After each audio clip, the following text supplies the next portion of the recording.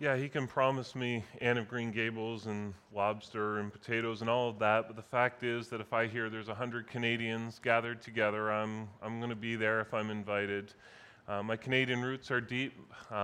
Many generations. My parents both grew up in Quebec, my dad in Montreal, my mom in the eastern townships, and I've spent my whole life in the Toronto area. My wife is from the Hamilton area, so if there's people in Canada who want to hear me talk, I'll always make room for that. I'm thrilled what the Lord's doing here in Canada, and we get a lot of news out of the States. We see a lot of what the Lord's doing here, but God's at work in Canada. We just have a slightly smaller population, therefore slightly smaller work, but we're thrilled to see what God's doing, what He's teaching, and how He's working here in our country. So Steve asked me to come and speak about holiness, and this is a conference about holiness, 3 days of talking about that, and there's at least two dimensions of holiness that I think we need to consider. There's the holiness that is an attribute of God, the holiness that is God, and then there's the holiness that is ours, the way we live out that holiness that God gives us. And so I wanted to open the conference just by drawing our eyes and our minds and our hearts to the God who is holy. Whatever we are going to do, whatever we are going to be, it's a derivative holiness, a holiness that flows out of God down to us. So let's just begin by looking to this God who is holy and allowing our minds and our hearts to fixate on Him for a few minutes. And then after that, the other guys will talk more about how we can then live in light of that holiness. So if you would turn to Isaiah chapter 6 with me. It's a familiar passage, and it's been a joy to spend some time studying it and to go mining it for its riches. And in that passage, I want you to meet a good man, a man named Isaiah, son of Amoz, a very good man, who lived around about 700 years before Jesus was born.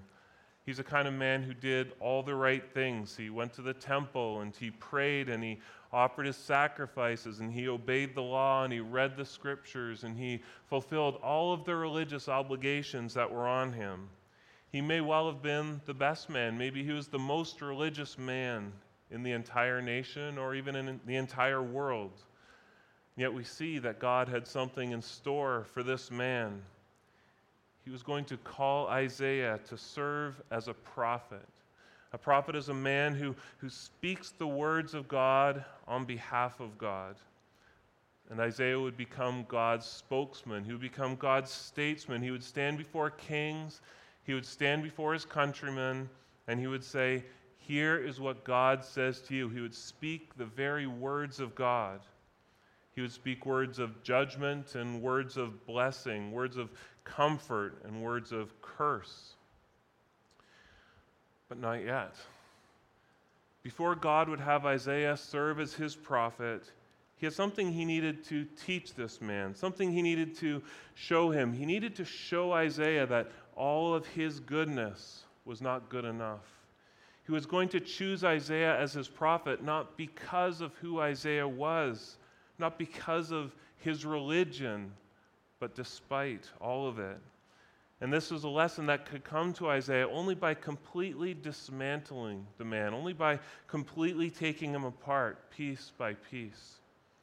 And so I want us to see from God's word today how God takes Isaiah apart, how he takes apart everything Isaiah thought he was, and everything he thought he knew, and everything Isaiah thought he had accomplished. And then how God puts them all back together again. And I want God to take each one of us apart in much the same way, to take us apart piece by piece.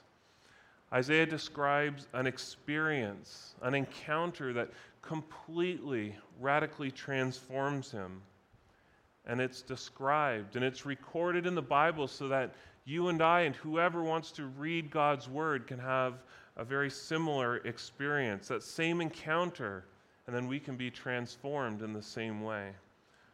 And then not just through this message, but through the entire conference, all because of what God teaches us in His Word. Do you believe that this is what God delights to do in His Word, to transform us? I think there are at least three kinds of people who may be here today, at least three kinds of people who need to hear from God in His Word. There's some here who may never have known God. You may have sat in church week after week after week, maybe even year after year. But all this time you've been trusting in your own efforts to bring your acceptance with God. You may even be a pastor here who all this time has been trusting in your own work instead of God's work. That's exactly where Isaiah was, a man who had done all the right things and was suddenly going to come to see that he did not have a holiness of his own. So this message then is for you, and I want you to listen today, and I want you to hear God call you to respond to His Word. Then there are people here, of course, who have turned to the Lord, who have relied on God's offer of His free grace through Jesus Christ, but maybe your love has begun to grow cold. You've grown a little bit bored or a little bit complacent over the years. That seems to be something all of us can slip into. I want you to see God afresh and to allow this experience of God to just rekindle your love for Him. He can do this, and He will do this if you can catch that glimpse of God's holiness, His utter holiness in His Word. Then there are people here who are loving the Lord and serving the Lord and on fire, just burning for love with Him. I want you to see God in His holiness.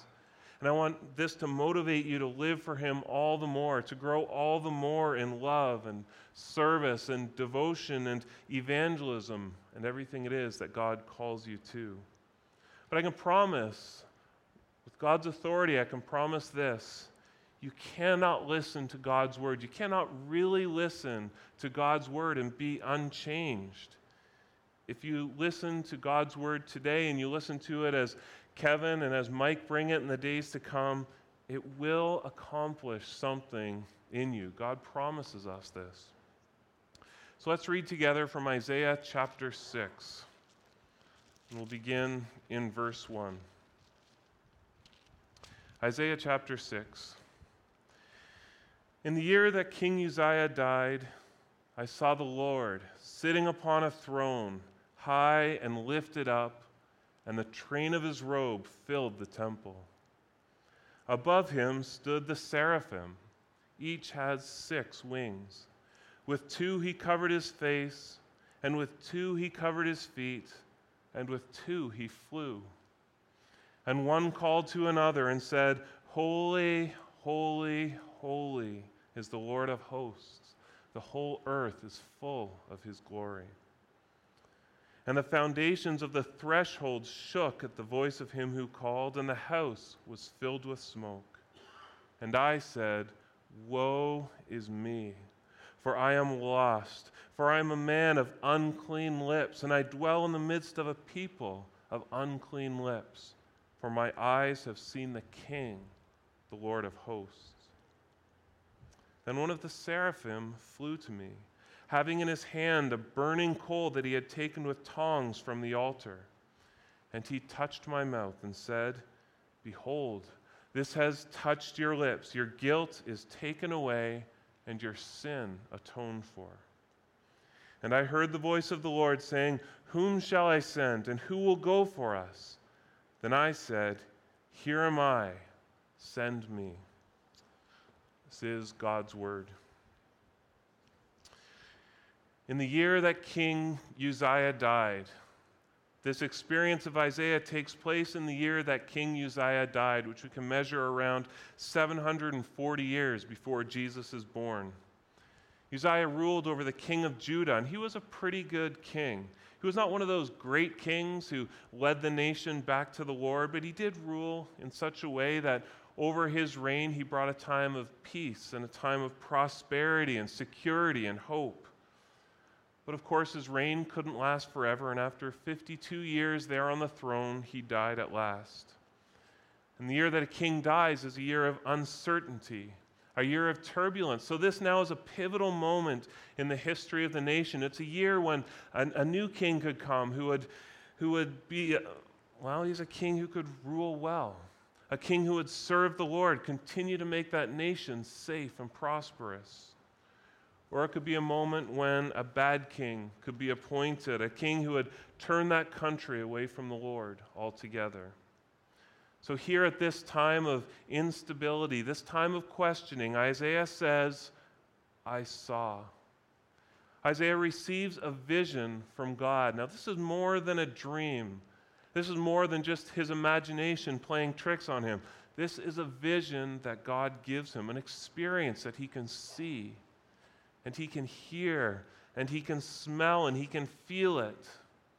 And now, with our Bible open before us, we can stand with Isaiah to see what he saw, and we can hear what he hears. We can feel his awe. We can sense the terror he feels as he looks out on this amazing scene. It transformed him, and it's meant to transform us as well.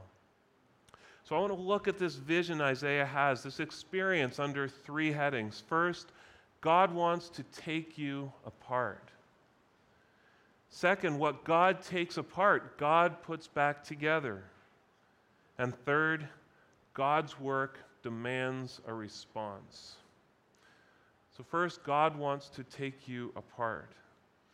And as we read this account, we see this is exactly what he does to Isaiah, and he does it in a really unexpected way. God takes a hands-off approach. All he does is offer Isaiah a display of himself, which is to say, he gives Isaiah a display of his holiness. And at that glimpse of it, Isaiah is completely undone. To see God's holiness is to be transformed. Let's see this together. Isaiah says, he begins like this, I saw the Lord sitting upon a throne, high and lifted up, and the train of his robe filled the temple. So his eyes open in a vision, and he sees a room. He sees heaven's throne room, the place where God dwells, the place where God reigns.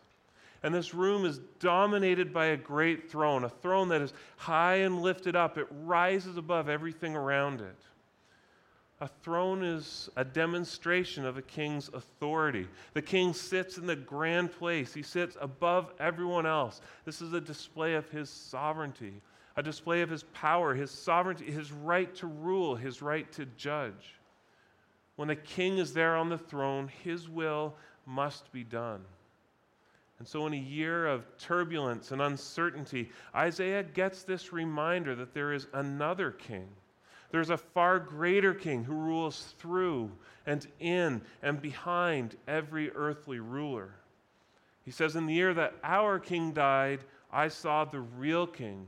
I saw the true king who is on his throne, who is ruling over everything and everyone in every time. Well, Isaiah must be on his face by now, bowed on the ground before this king. And from that position on the ground, he begins to raise his eyes just a little bit, and he sees the train of God's robe. The train of a robe, of course, that's the part that trails behind the robe. Just recently in Canada, we celebrated the Diamond Jubilee of Queen Elizabeth. So she's been our queen now for 60 years. At her coronation in 1953, she wore a robe with a train that was almost 6 meters long.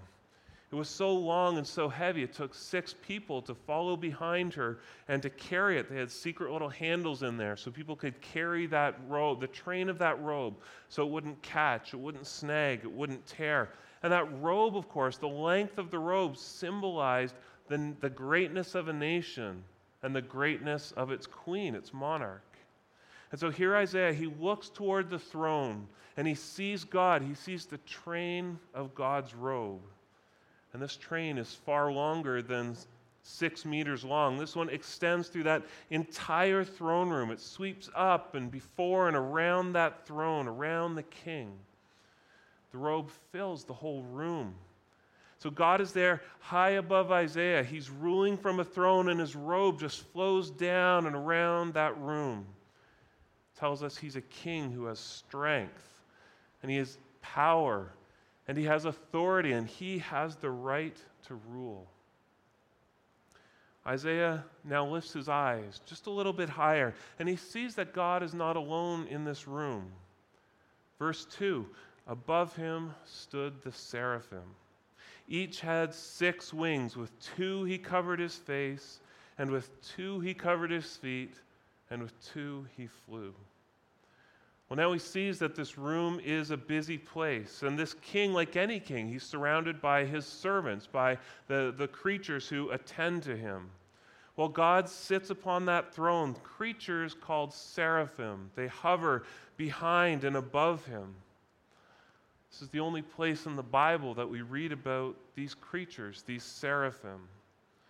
The word means something like fiery one. They're fiery creatures. We don't really know a whole lot about them. Isaiah tries to describe them, but he can tell us only 2 things. He tells us about their wings, and he tells us about their voice. You know, God always designs his creatures to do exactly what he wants them to do. They're always perfectly equipped for the task that he's created them for. Well, God has created these seraphim for a very specific purpose. He's created them to be creatures who are there at his throne. They're closer to God than any other creature. So why then would he create these creatures with 6 wings? Well, one pair is for flying, for motion, so they're able to do whatever God tells them to do. But the other 2 sets of wings have an unusual purpose. One of the sets of wings is used to cover their faces. These are pure and sinless beings, and yet even they must cover their face. They must not gaze directly at the pure essence of God, even these creatures. That sight would be too much even for them. And then a final pair of wings is used to cover their feet. And usually in the Bible, when we hear feet, we think of creatureliness, the fact that these beings have been created. So these seraphim then, they cover their feet as a sign of their humility. They humbly acknowledge before God that they are created beings in the presence of the one who created them. Isaiah looks and he sees these seraphim there beside God, and he also hears them. As they hover there waiting to do whatever it is that God tells them to do. They speak, they shout, they sing to one another. Verse 3, one called to another and said, "Holy, holy, holy is the Lord of hosts. The whole earth is full of his glory." Forever and with no end, these creatures express their overflowing and overpowering and overwhelming delight in God by calling out these words, "Holy, holy, holy is the Lord." In our English language, we've got all kinds of ways of adding emphasis to our words. If we want to emphasize how big something is, we might say it was really big. Or if it was even bigger than that, we might say it's really, really big. The Hebrew language does it a little bit differently. When Hebrews wants to emphasize something, it repeats it. The repetition gives it a kind of a punch. It gives it a kind of emphasis. So a very holy God is a God who is holy, holy. Now, that doesn't mean he's holy plus holy as much as it means he's holy times holy. It magnifies God's holiness. It multiplies it. Yet we see that God is far more than that. Here we see the seraphim crying out that God is 3 times holy. He is holy times holy times holy. In all the Old Testament, there's only one adjective, one description of God that appears 3 times over, and it's this: our God is a holy God. See, this word we use a lot, holy, holiness. What does it mean? Well, it means fundamentally that God is different from everything else that exists in all the universe. God is unique, and God is set apart. He is transcendent. Everything God is, and everything God has, and everything God does is saturated with this holiness. It flows out of his holiness. It is pure and good and perfect and holy. Whatever God is, his holiness is right at the very heart of it. So God is a good God. His goodness is good because he's holy. God's justice is just because God is holy. God is unique, and God is perfectly pure. And this is what Isaiah hears from these creatures who call out to one another again and again. They praise God by declaring that He is holy, holy, holy. They praise Him as well, that His holiness overflows so that the whole earth is full of God's glory. God's glory is just His holiness put on display. This is why God created the world, so that glory could fill it up, so He could display His glory, not just in the throne room of heaven, but here among us as well. Verse 4, and the foundations of the threshold shook at the voice of Him who called, and the house was filled with smoke. Now we learn that Isaiah has been seeing all of this through a haze of smoke. There's smoke billowing throughout this throne room.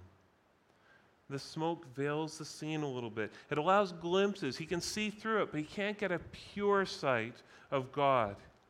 He must be near to the door of this throne room, because he says that as these creatures speak, the thresholds of the door, the doorposts are trembling. They shake. He feels their voices like an earthquake. You know what it's like when a plane flies overhead and the ground rumbles beneath you. You can hear that plane, but you can feel it as well.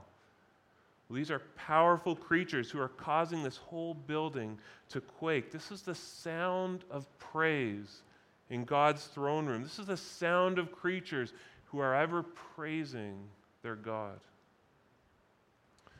This is a holy scene from a holy place. Are you grateful that God gives us this glimpse into His throne room? God doesn't have to give us this, yet He gives us this view of Him in His holy place. Isaiah gets that. He realizes that he's standing on holy ground here. And through Isaiah, through his description, through the Bible, we're standing on holy ground as well. Isaiah sees the place where God rules. He sees these creatures worshiping God. He sees glimpses of God Himself. And all the while, the smoke is billowing and the building is shaking. But of course, that's not all that's quaking here in the room. There's something here that's shaking even more than the doorpost, and it's Isaiah himself. Isaiah takes in the scene before him. He sees God in His glory, and then suddenly he becomes aware of himself.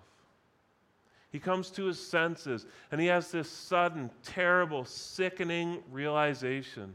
After just one look at God, Isaiah, this good and moral, religious man, comes to see that he is not good at all.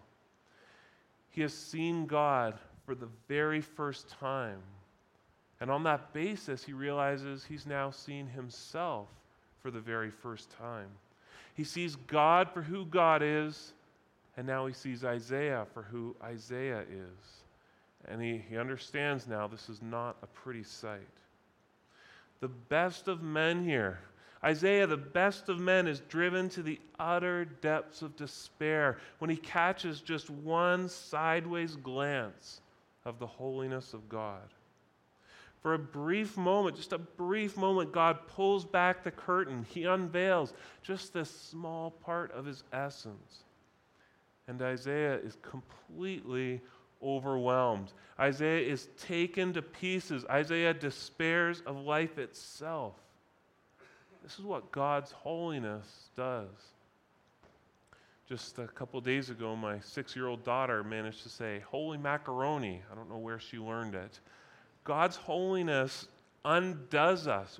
I don't know how we can use these words, holy macaroni, as if it's meaningful. God's holiness transforms, it undoes, it convicts. There's only one thing that Isaiah can do. Only one thing he can do at this time, in this place, in terror and in despair. He cries out, verse 5, "And I said, woe is me, for I am lost.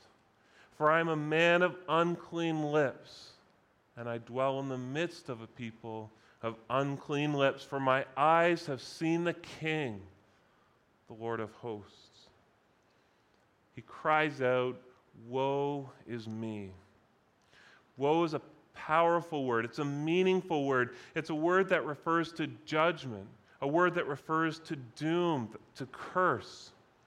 When God's prophets declared words of judgment to Israel, they would use this word, woe.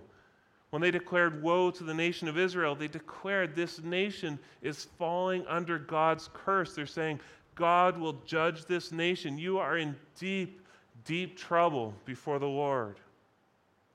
You remember Jesus going to the religious hypocrites of his day, the religious leaders, and saying to them, woe to you, scribes and Pharisees, hypocrites. He was pronouncing doom. He was pronouncing hell upon them. Woe is the very opposite of that great word, blessed. Blessed are you. You will experience God's favor. Woe to you. You will experience God's disfavor. Blessed are you. God is inclined towards you. Woe to you. God is disinclined towards you. God is opposed to you. Isaiah sees God here in his utter holiness. He sees himself now in his utter unholiness. And he knows without any shadow of doubt that he himself is under the judgment and under the curse of God. This gaze at God's holiness has exposed to him one thing more than any other. I am a man of unclean lips, and I dwell in the midst of a people of unclean lips. Isaiah has worshiped God from his youngest days. He's read the law, and he's said the prayers, and he's performed all the rituals. He's a good man. He's never murdered. He's never bowed down before a foreign god. He's never committed adultery. Yet God's holiness has exposed a major, major problem. He has unclean lips. Maybe it's a funny thing to say, but his lips are unclean because they just express what is in his heart. He comes to see that his heart is impure, so that the words that come out of his mouth, whatever they are impure. He realizes now what Jesus would say so much later. It's not what goes into the mouth that defiles a person, but what comes out of the mouth. This defiles a person. The lips, the words we speak, they simply expose the heart. They simply reveal what is in the heart. Isaiah sees that his lips are filthy because his heart is filthy. And not only that, but he lives in the middle of a nation of people who are just like he is. All this time, he's been delusional. In the past, he's been comparing himself to other people. He's looked at the guy beside him and been able to pridefully say, yeah, I'm better off than that guy. He may have been the holiest, the most upright, the most put together man in this entire nation, maybe in the entire world. But now he sees he's been measuring himself by the wrong standard. Now he stands in the presence of God, he compares himself to God, and he realizes that he is completely defiled by sin. And so, in hopelessness and in despair, he cries out, woe is me. He cries out, I will be judged by God. I will be cursed by God, and this is exactly what I deserve. These here are the purest and the most heartfelt words he's ever uttered in his whole life. These are the first words of pure worship he's ever uttered in his life. Do you see what this glimpse of God has done to Isaiah? All God did was let Isaiah see him for just a moment through the haze of smoke, and that was enough. That was more than enough. Our Bibles have Isaiah crying out, I am lost. But I kind of like the way the older translations say it. I am undone. That word means something like, I've been pulled to pieces. I've been destroyed. I'm undone. I'm discombobulated. I'm disintegrated. God has just pulled him apart. And he's done it just by letting Isaiah see his holiness. And these words were recorded by God so that you and I could have the same experience. In this text, in these words, we see God. Isaiah says, "My eyes have seen the King." They've seen the Lord of hosts. And now, through God's word, you've seen the King. Through God's word, the Bible, you've seen his holiness. You've seen him. You've seen him in holiness. You've seen him in glory. What will you do? How will you react? All you can do is react. You can't unsee him now. You can't go back half an hour in time and unsee him. You need to respond to God as he reveals himself in his word. And so do you cry out in your heart like Isaiah, "Woe is me"? Will you admit what is so clear here in the pages of God's word and what's so clear in your own life, that you too are unclean, that you are an unholy person who stands before a holy God, that your mouth is unclean because your heart is unclean? Do you see and understand and acknowledge that you deserve that judgment? You deserve that curse. This was a brand new concept to Isaiah. This was a whole new realization for him. But in that glaring light of God's holiness, he simply couldn't deny it. I hope God is pulling you apart, just like he pulled Isaiah apart. "Woe is me, for I am lost. I am pulled to pieces." If that's the case, then God has you exactly where he wants you. So you can take heart and you can keep listening. There is hope. And when you think about it, the story could end here, right? This could be the end of the story of Isaiah. God would be just to allow the story to end here. Isaiah understands his sin. Isaiah despairs of life himself, and God casts him out of his presence forever and ever. Justice is done, the end. But the story doesn't end here. God is not finished. He will do more than just allow Isaiah to see him. He will do more than just pull Isaiah apart, pull him into pieces.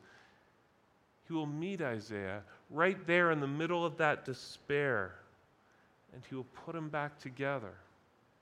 And this is the second thing we need to see. What God takes apart, God then puts together. And so Isaiah is on his face before God. Isaiah is despairing of life itself. Isaiah is accepting that curse and judgment he deserves. Notice what he doesn't do here. Isaiah doesn't try to clean himself up. He doesn't try and scrub his lips clean. He doesn't grab a knife and cut them off. He doesn't promise to try to do better next time. Just give me one more chance, and I promise this time I'll be holy. He does nothing. He knows that there is nothing he can do. He has been given a death sentence. He knows he's guilty, and he knows there is not one thing in the entire world that he can do to make this right. If he is to avoid his death sentence, there will have to be a solution that comes from outside himself. He knows that solution can't come from within, so if there is one, it will have to come from somewhere out there. Well, this God who is holy, holy, holy, is also a good and a kind and a merciful and a loving God. He is a God who will now take the initiative to save this person he loves, this person that he has called to himself. For the first time in his entire life, Isaiah has become aware of a great need that he has. What does he need? He needs to be holy. But he isn't holy. He's tried all of those rites and rituals, but still he is unclean. He has tried it all, but still he has unclean lips because he has an unclean heart. I think all of us can identify with this on some level. Most of us tried so many different things to clean ourselves up. We became aware of our unholiness, aware of our sin, aware of our guilty conscience, and we tried so hard to deal with it ourselves. We tried penance, and we tried sacraments, and we tried confession, and we tried following the law. I swear I will never do it again. Just give me one more chance. That was the last time. I won't ever do it again. And then we did it again. We tried so hard to be good, and we just couldn't do it. And so we came to the end of ourselves, and we were left in utter despair. Well, Isaiah, he's come to the end of himself here. He now has a right assessment of his condition, and he has a right assessment of God's character. God has taken him apart so he can put him back together, and God will give him hope by giving him holiness. So let's see how God puts him back together. Verse 6, then one of the seraphim flew to me, having in his hand a burning coal that he had taken with tongs from the altar. So one of these seraphs who's there beside the Lord, behind the Lord, he receives a command from God, and suddenly he jumps into action. He flies from the side of God over there to the altar that is there in the throne room, and with tongs he takes a coal from the fire. Even this creature can't touch that coal by himself. He needs to use tongs because it's a holy thing, a holy object that's been set apart for God's specific purposes. So he takes those tongs and he selects one white-hot coal, and now he moves toward Isaiah. Can you see Isaiah's eyes grow wide with fear as this creature approaches him with this burning coal held out in front of him? Verse 7, and he touched my mouth, and he said, behold, this has touched your lips. Your guilt is taken away, and your sin is atoned for. This coal, this one white-hot coal, is pressed against Isaiah's lips. There is the terror, and there is the searing of flesh, and then there is hope. Then there is new life. This holy coal, it meets Isaiah's filthy mouth, but it doesn't hurt him. Instead, it heals him. It does that very thing that Isaiah knew he could never, ever do for himself. It has made him clean. In a moment, the God who took Isaiah apart has suddenly put him back together. The seraph speaks. He says, this coal has accomplished something miraculous. Your guilt is taken away and your sin atoned for. God has acted. God has done a miracle. In a moment, with a single act, without a single action on Isaiah's part, God has taken away the guilt of Isaiah's sin. He's taken away that great debt of holiness that Isaiah owes to God. And the seraph assures him that great debt of sin has been canceled. It's been covered by someone else. It's all gone. You are now free. And we see that God gives to Isaiah a holiness that is not his own.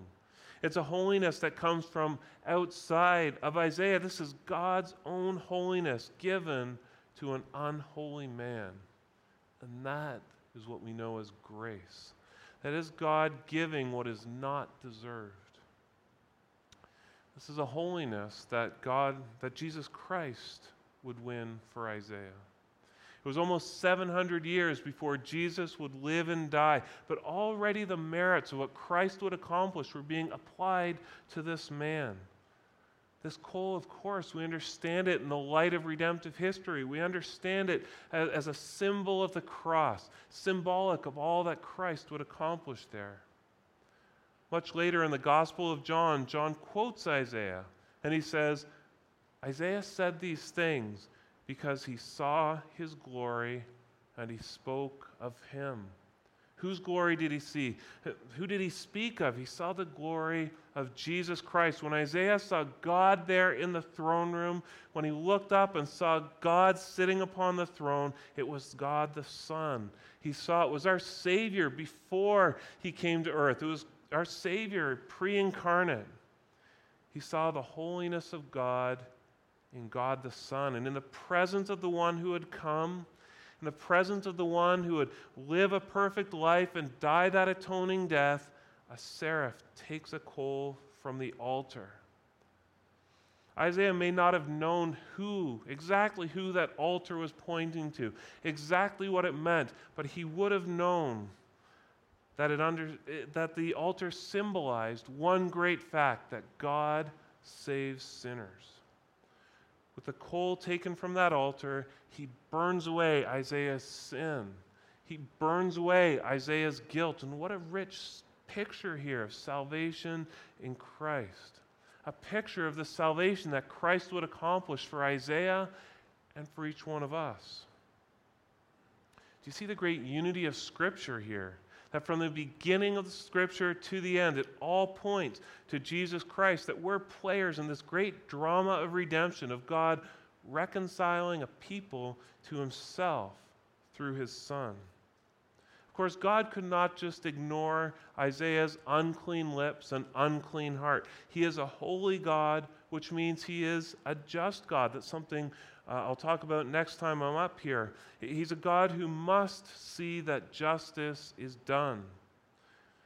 Our sin demands punishment. It demands consequence. So already here, God is looking to the future. He's looking to what Christ would accomplish on behalf of unclean and impure, sinful, sin-stained people like you and like me and Isaiah. And that seraph says, your sin has been atoned for.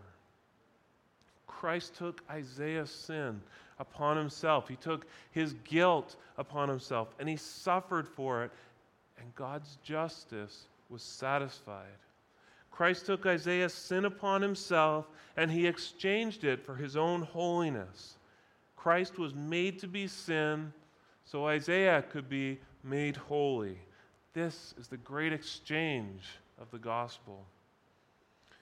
And now as Christians, we have the great privilege and the great responsibility of invoking all the authority given to us in this book, in the Bible, and commanding sinners to turn to Christ, telling them to admit, telling them to cry out, I am unclean. God, forgive me and make me clean. And he will. He will forgive. He will take away all the guilt of sin, and he will assure that it has been covered through his Son. It has been dealt with. It has been taken away as far as east is from west, all because of what Christ has accomplished. If you're one of those Christians who's grown tired of obeying God, tired of praying, tired of the hard labor of growing in holiness, allow this vision of God to just resound in your heart and your mind. God is so much bigger. He's so much better, so much holier than you've been making him out to be. Too many people who claim to be Christians, that they worship a God who contains no hint, no shred of this holiness. Their God is far, far too small. I don't blame them. I wouldn't worship that God either. How could you? He's a far too human God. But the God who reveals himself in the Bible is a God who is worthy of our worship, a God who is holy, a God who is kind, a God who is worth living for. He's a God who is worth dying for. He's a God who is utterly set apart, utterly unique, utterly holy. Allow him to rekindle that love you once had. You see this vision of God high and lifted up, and remember when he first said to you, your guilt is taken away and your sin is atoned for. Do you remember that day that you found that freedom from your sin? And believe that what you need when you've grown dead to grace is more grace. Ask God, and he will give you that grace. Well, we've seen that God wants to take you apart as he took Isaiah apart. We've seen that what God takes apart, God puts back together. And now just briefly, the third part to this story. When God works, When God works in our lives, we now need to respond. God has taken Isaiah apart and put him back together, and that work, that kind of work, demands a response from this man. We've seen Isaiah speak, and we've seen the seraph speak. But now God himself opens his mouth and asks a question. Verse 8, "And I heard the voice of the Lord saying, 'Whom shall I send, and who will go for us?'" God's work is not complete. He has worked in Isaiah, but the rest of the nation, the rest of the world awaits. The whole history of what God will accomplish in this world still waits.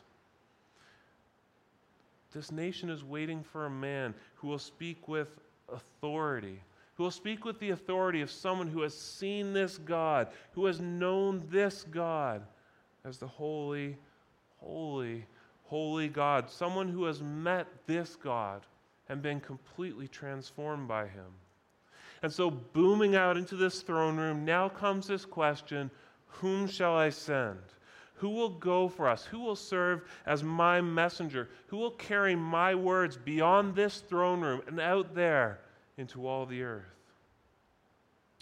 Well, you know that if God had asked that question from the throne room the day before on the other side of this experience, if God the day before had asked someone to do this work, who can doubt that Isaiah would have stood up and said, "Oh, choose me.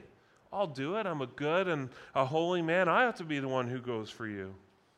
And you know what? The people around him probably would have agreed with his assessment. But God would not have. Now God has done his work in this man.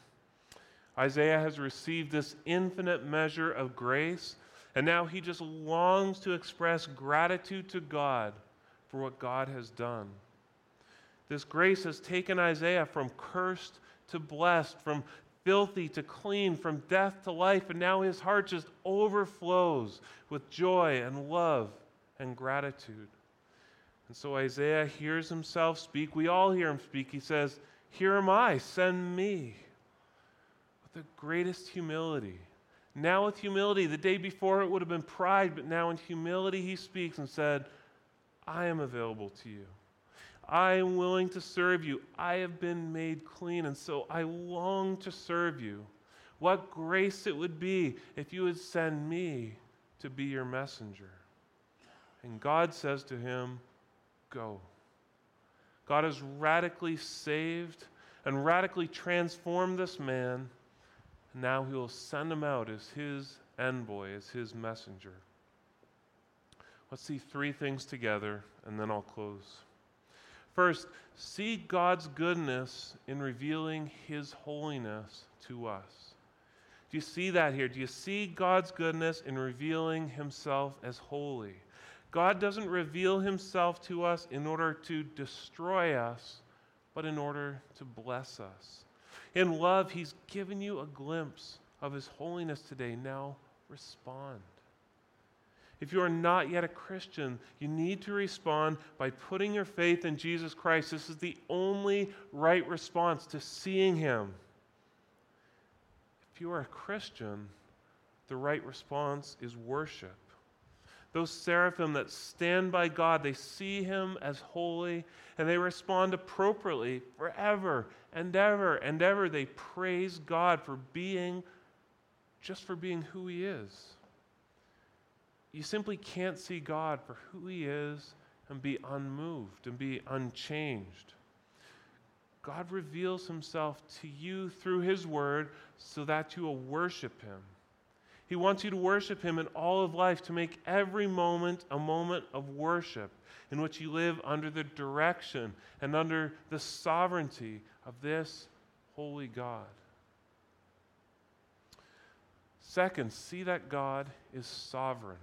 God reigns from his throne room over all the affairs of men. He is the one who initiates here. He is the one who moves. Did you notice Isaiah didn't ask for? Isaiah didn't even expect this encounter. He had no idea of his condition until God took action to make him aware of it. That is grace. And then again, once Isaiah has seen his condition, there's nothing he can do. All Isaiah can do is cry out of what is true, that he deserves to be cursed. And again, it's God who must move, God who does move to save the one that he loves. That is grace. God takes them apart, and then God puts them together, and all of this for the good of Isaiah and the glory of God. Third, finally, the question God asks Isaiah is the question he asks each one of us.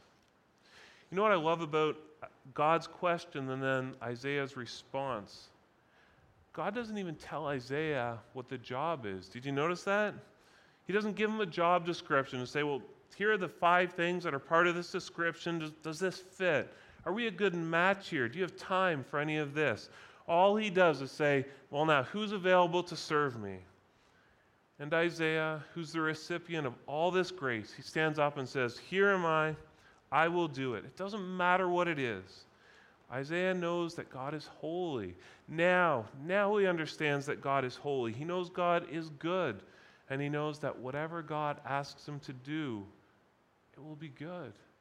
And it will bring glory to this great and this holy God. And Isaiah wants nothing more than this. And that question becomes our question. God's voice booms out into this room, right here, right now, and says, whom shall I send? Who will go for us? God asks simply, who is available to serve me? Who has seen me as holy? Who has been transformed? And who is now ready to serve me? And how about you? Are you willing to say, here am I, send me? It doesn't matter where. It doesn't matter what. It doesn't matter what it costs me. I have seen your holiness. I have received your grace, and I will do whatever it is that will bring glory to you. Here am I. Amen. Amen. Can I pray for us? Our Father, we thank you that you reveal yourself as holy. In your kindness, you reveal yourself to us in this way so we can properly understand who you are and now how we are to live in light of that. We pray that each one of us here would reflect on the fact that you are holy and just the great extent of your holiness, and that you would move our hearts, you would move our minds, you would move our will so that we can embrace you, so that each one of us can just give ourselves as Isaiah did, say, I've seen you as holy, use me, send me, do whatever it is you need me to do.